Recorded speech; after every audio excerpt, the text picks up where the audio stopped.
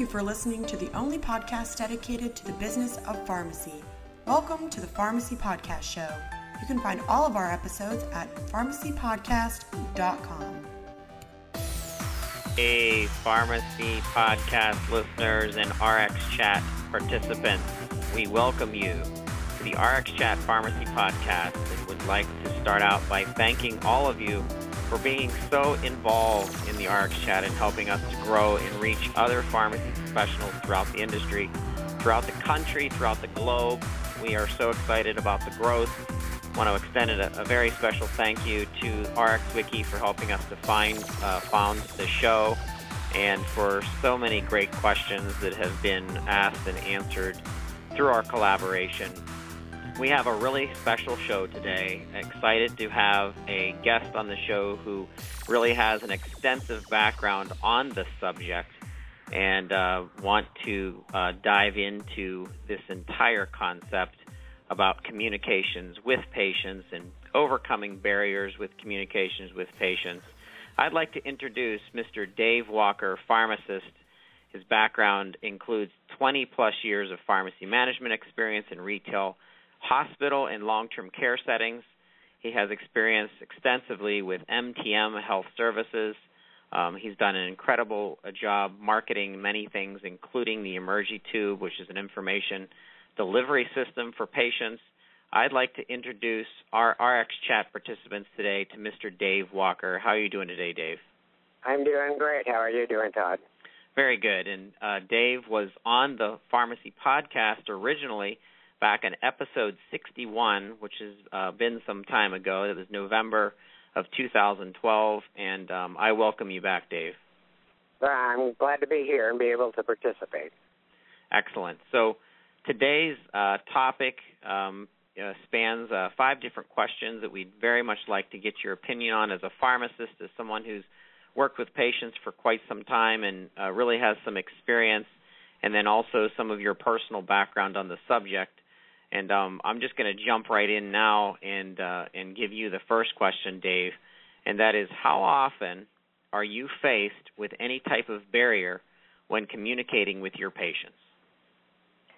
Well, I think it probably happens more often than most of us actually realize, because as a pharmacist, it's very easy to get into a situation where you have an interaction with a patient and they nod their head, they say yes, they say all the right things, but are they really understanding what you're trying to communicate with them? So I think that it's key for us as pharmacists and as communicators to be able to recognize some of the cues and recognize how to ask the right questions to make sure that we can get the right connection with them and they're listening and understanding what we're trying to convey to them.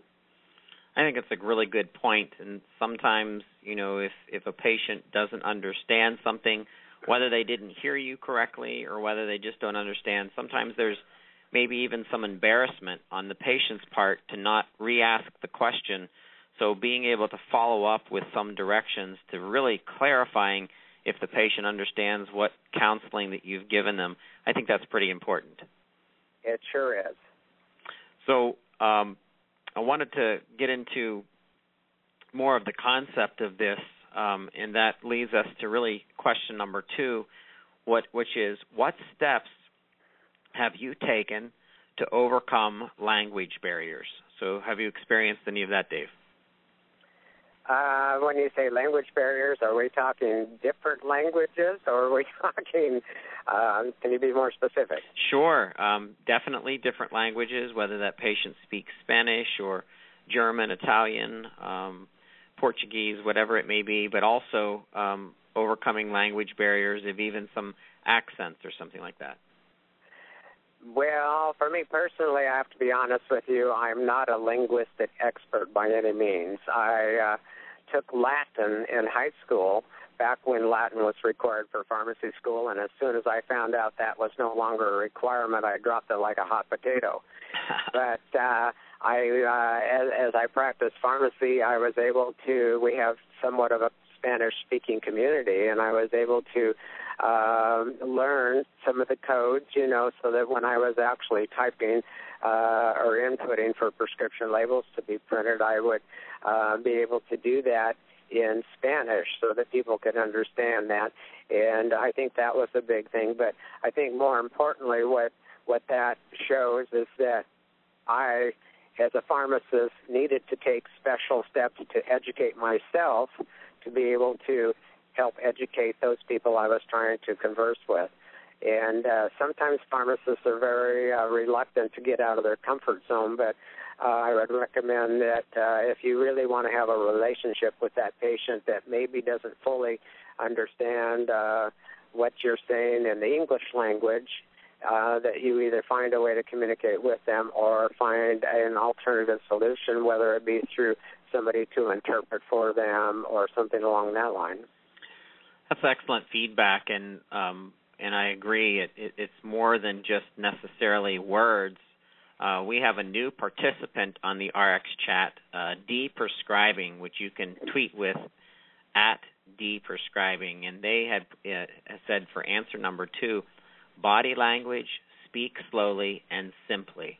And there's a lot to that. I mean, if we have a language barrier and we can't speak the exact same language, looking them right in the eye, taking your time, showing them that you're sincere, that you're not irritated, that you're not nervous, and the fact that you really want to help them, that body language, speaking slowly and simply, is pretty important.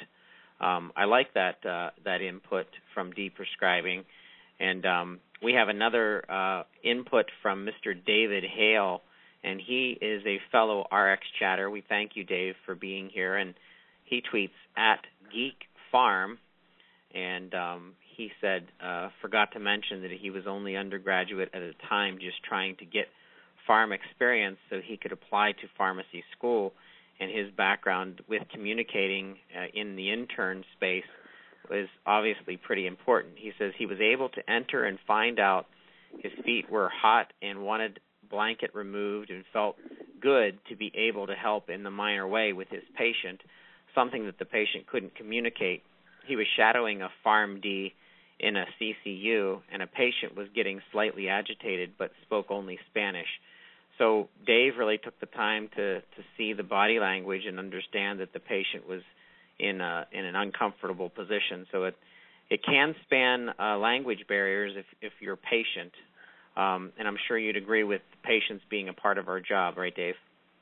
That is surely the case. Now, what I was thinking as you were talking about that is that we as pharmacists are not alone in this problem. I think that communication in the fields of healthcare, whether you be a pharmacist, whether you be a physician, whether you be a nurse, it really doesn't matter where you are, but people need to learn to communicate in ways other than verbal. And, in fact, I wrote a blog post on my blog at Health Record Resources. Actually, it's at Pharmacy 2.0.5, which is kind of a play on things there. But I talk about listening and how it's important to listen. And when we listen, we not only listen for words, but we have to listen with the idea of being open to recognizing the visual cues, to watch their eyes, watch their mannerisms, watch how they respond to what they say. And I think that this is one of the greatest problems that we see in healthcare overall right now, is the inability on the part of many healthcare providers to actually take in that information that may be nonverbal in a conversation. That's a really good point. And, some of the stuff you can't even come up with from concept of thinking about it unless you actually worked it. And, having the experience that you have, Dave, with patients and over 20 years experience, as well as being a speaker, because I know that you give, shows and seminars sometimes to other people. So your communications is so important as well. Hey, exactly. I have a question number 3, Dave. What steps have you taken to help those who are hearing or vision impaired? as a pharmacist and communicating with them? Well, I guess maybe here's at a point in time now where I can share my experience. And then for those of you who don't know, I totally lost my hearing in 2004, and I am totally deaf. I do function and hear pretty well with the help of a cochlear implant, which I refer to as a miracle that took place in my life. And so coming from that perspective of people, and communicating with people, and especially people who don't hear well, it's really opened my eyes going through this process of how difficult it is sometimes for people, even if they have a minor hearing loss. It's very difficult at times for them to understand, especially in a setting where you could be maybe in a chain pharmacy or where you're in an open environment where there is other conversations taking place. All these things interfere with a patient's ability to understand and focus on what you're trying to tell them. And so we need to be very conscientious about how we approach the patient and where we approach the patient, that we may have better places in the pharmacy, whether it be a consultation room or a little booth or somewhere in a corner, may be a much more appropriate place to counsel a patient than at the cash register. That's an incredible input and story that you've shared with our listeners and with the RX Chat team, and I thank you for that, Dave. That's absolutely amazing to overcome that as a professional, as a pharmacist, that you have a hearing impaired situation yourself, and you've completely overcome and championed it. Not that it doesn't become easier, I'm sure.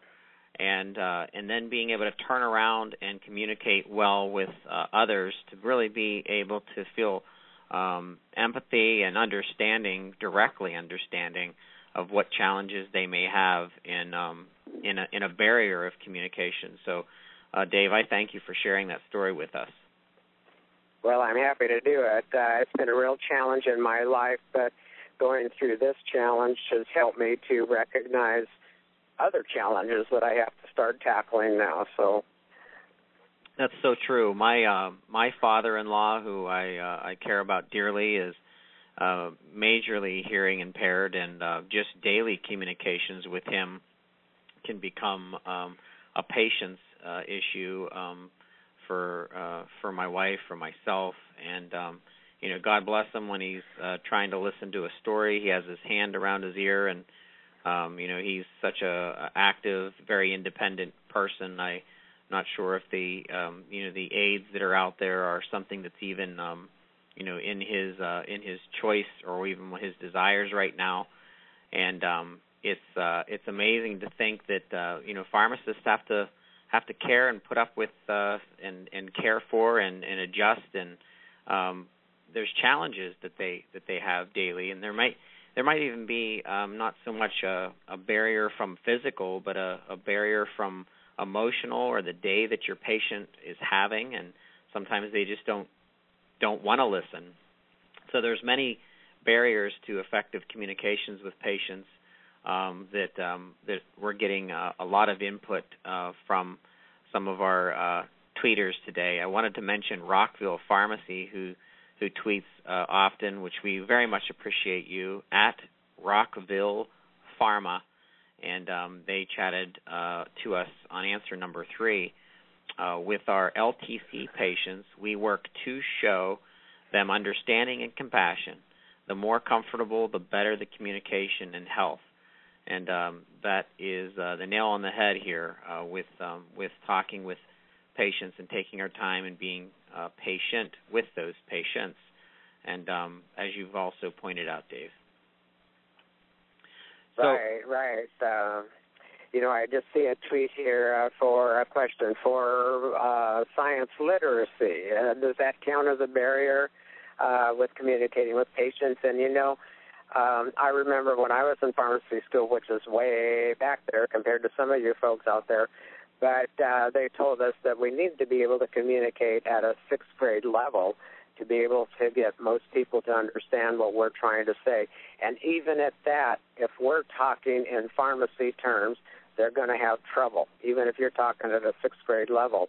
I think Albert Einstein is the one that said, if you can't explain it so that I can understand it, you didn't explain it simple enough. And we need to remember that. When we go up to that final counsel with the patient, whether it be at the consultation window or at the cash register or in a consultation booth, we need to go into that situation with the attitude and the goal of making sure that that patient is understanding everything that we say. And we also need to, we need to ask the right questions to make sure that we're getting the response so that we know that they're actually understanding it. It's a really good point. And you had touched on question number 4, which was, what other barriers have you faced and what have you done to overcome these barriers? And Dave Hale mentioned, would science literacy count as a barrier, which is an interesting input that you had, Dave. And you need to be able to explain to a patient sometimes this terminology. As a pharmacist, you've spent a tremendous amount of time in school, higher level training, and I have a tremendous time being able to even mention and or say the names of certain drugs or medications. So imagine patients that can't necessarily hear well or even speak the language well or have a hard time understanding of what's saying. So that complete patience to be able to explain is so incredibly important and could really lead to adherence issues, especially if there's some follow-up involved in order to break down those barriers of effective communications. Yeah, I think you're absolutely right with that. I think that we need to make sure that when we're communicating that we're getting the right responses from them. Anything that we can do to potentially prevent the patient from not being 100% adherent to their medication regimen, anything we can do is going to improve that. If we don't do anything, we can count on them not being adherent. I think that it's just black and white as that. If we do everything in our power, we can help them get to be 100% compliant with their medications. If we don't put the effort in, we know that at least 60 to 50% of the people who are taking medication are not going to be adherent to that regimen. Dave, do you think being a medical profession in itself is a barrier to effective communications? And this isn't one of our questions, but I was just thinking as you're talking, I'm not a pharmacist. I help pharmacists. I help pharmacy owners. I am passionate about the business of pharmacy. But as a medical professional, as a doctor, as a nurse, as a pharmacist, do you think just having that title prevents some patients from communicating with you based on the factor that they don't feel that they that they're smart enough to, or they don't feel like they can explain themselves well enough? Well, I think you have two things at play there. There is somewhat of a stigma there that people, in many cases, patients will approach their physician or their pharmacist or whoever in the medical field, and there's that stigma that that person knows so much more than me, and, all I can do is just respond with a yes or no or be affirmative and go on with this. But I think another part of this question is pharmacists need to be prepared to be able to do this. And I'm going to give just kind of an example on my part. After losing my hearing and after, going through this process, and then after actually leaving pharmacy for a couple of years to do the home care thing with my father-in-law and my mother-in-law and stuff, and then getting involved with social media and stuff, I began to learn new skills.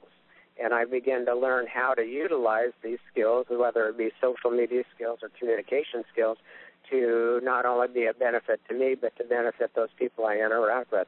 And I think that there's far too many pharmacists or other healthcare professionals that don't take the time to build that skill in themselves. They don't take the time to be able to really build the characteristics in themselves that need to be taking place for them to actually communicate with patients better.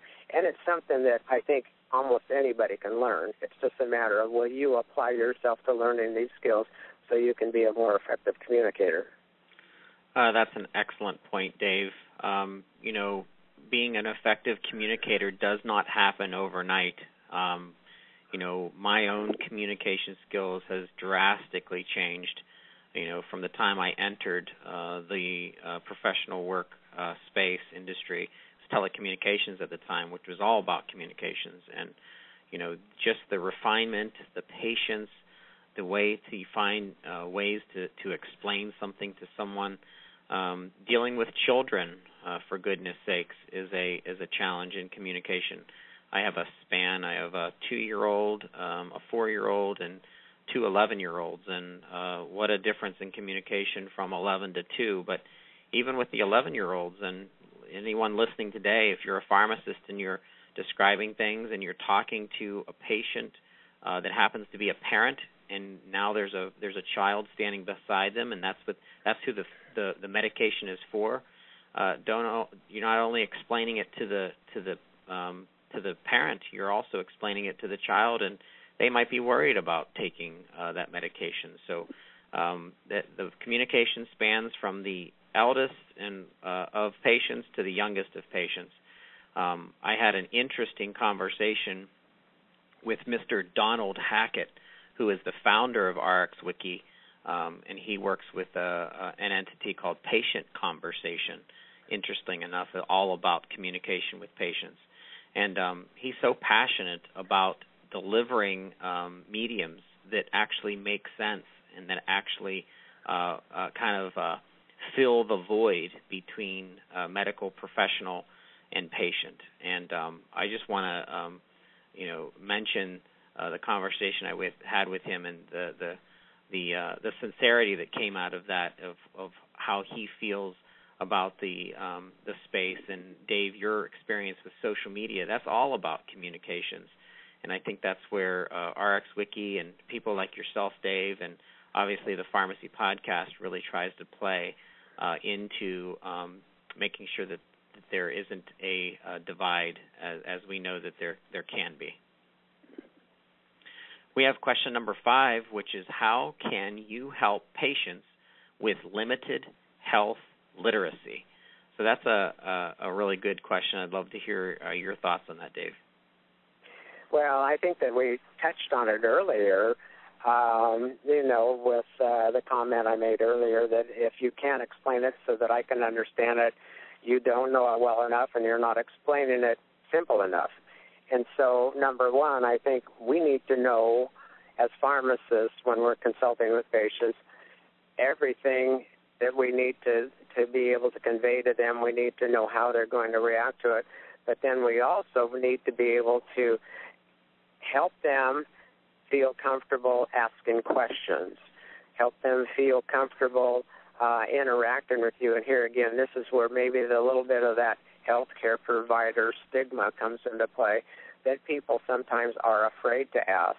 We need to make them comfortable enough that they can feel that they can ask the questions, even the stupid questions that come up.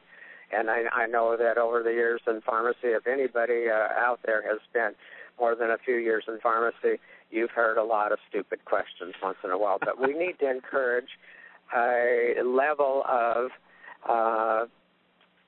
I'm at a loss for words here. We need to encourage an environment, number one, but we need to encourage a relationship with our patients so that they feel that they're in a comfort zone. They can ask whatever questions they want, and we won't ridicule them. And I think that this is a very important factor as well. That's a great point. And, we may think because we've repeated ourselves 5 or 6 times that it might be a dumb question just based on the repeating aspect of it, but sometimes it actually takes that. Sometimes they might be asking the question just to see your sincere reaction versus kind of being blown off or something like that. So that's important to think about. Beth Bolt, who tweets at Beth_RxWiki, who's part of the RxWiki team, said, our focus at RxWiki is to help people with limited health literacy by providing drug and medical info at the 8th grade reading level. So that's a good point. Being able to write and being able to communicate at a specific level of intelligence without being condescending, that's not easy. There's a lot to think about there. So as you're counseling a patient, as you're talking with the patient, I think the very first thing to think about is the word patience and your patience as a healthcare professional, and then second, the communication and how you're communicating, speaking slowly enough, which I always sometimes have a problem remembering, although I don't necessarily talk with patients that often. But I have to remember my tone and my excitement level and make sure that I'm well communicated. So I like the feedback that we're getting here, and I like RxWiki just chatted, if you can't explain it so I can understand it, then you don't know it well enough. That's hilarious, and that's such a good point. If you can't explain it so I understand it, then you don't know it well enough. And, boy, you should be able to explain something forward and backwards, right, Dave? Well, yes, and one of the things, though, that I think that comes into play here, too, is, and I'm guilty of this as anybody is that when it comes to that point in time where you are to consult a patient on a new prescription, we have the canned response that we're going to give to them. We have this canned little spiel that in 30 seconds or less, I'm going to convey this, and this, and that's it, and I'm done. And we need to lose that attitude of just providing that basic information. And here again, this becomes a skill that you can learn and you can adopt into your practice to be able to make this an interactive thing as opposed to a one-sided conversation. That's so true. We have a participant that chats and also owns her own pharmacy, Flatiron Pharmacy in Colorado, and she tweeted at Indy RPH, and she said, first talk on their level, not vomit back a textbook. And boy, is that true, because we have all this incredibly intelligent knowledge as a doctor and as a pharmacist, and you could confuse really anyone if you really wanted to, other than another medical professional. So you just have to take into consideration the patient's point of view and be cognizant and sensitive to that. So I like the other feedback that we're getting from Andrew Davies, and he chats at HOSP Chief Farm. We thank him for participating, and he tweeted back to Beth_RxWiki, do you have any tools other than a pharmacist's clinical knowledge to join up info on multiple drugs, which was referencing some of the input that Beth had mentioned from the world from RxWiki. And I know I can answer that because I know enough about RxWiki. There is such a plethora of information there, Andrew, that you could look up and be able to share with patients that really does it through video, does it through writing, does it through, of course, blogging. It's replicable, and it, of course, can be used as a tool for any pharmacist. I find a lot of usage there because my parents are coming to that age where they're taking a lot of medications, and I like being able to give them information that's very true and resourceful and I can rely upon. Where do you get your information, Dave? I get my information from Twitter, to be honest with you. No. Yeah. I get my information from so many different sources, and what I try to do is organize it and compile it in a way that it's easy for me to access when I need to. But the better question is, where do the patient get their information? And that's why I'm working on a new platform right now that will be out in 6 weeks or so. It's called MedWise, MEDWYHYS. And I think it's the whys. We need to get the people to ask, why do I have to take it on an empty stomach? Why is it important for me? And we need to be able to explain those whys to them. We're going to have Dave back on the show to explain this platform. We'd be very interested in hearing it. I wanted to extend a thank you, Dave, for coming on the show today. I want to extend a thank you to RX Wiki for co-founding and hosting the show, and to all of our RX Chat participants. Dave, thank you so much for being here. Well, thank you for inviting me, Todd. You were listening to the Pharmacy Podcast RX Chat. So thankful for your participation, and we thank you for listening to the Pharmacy Podcast.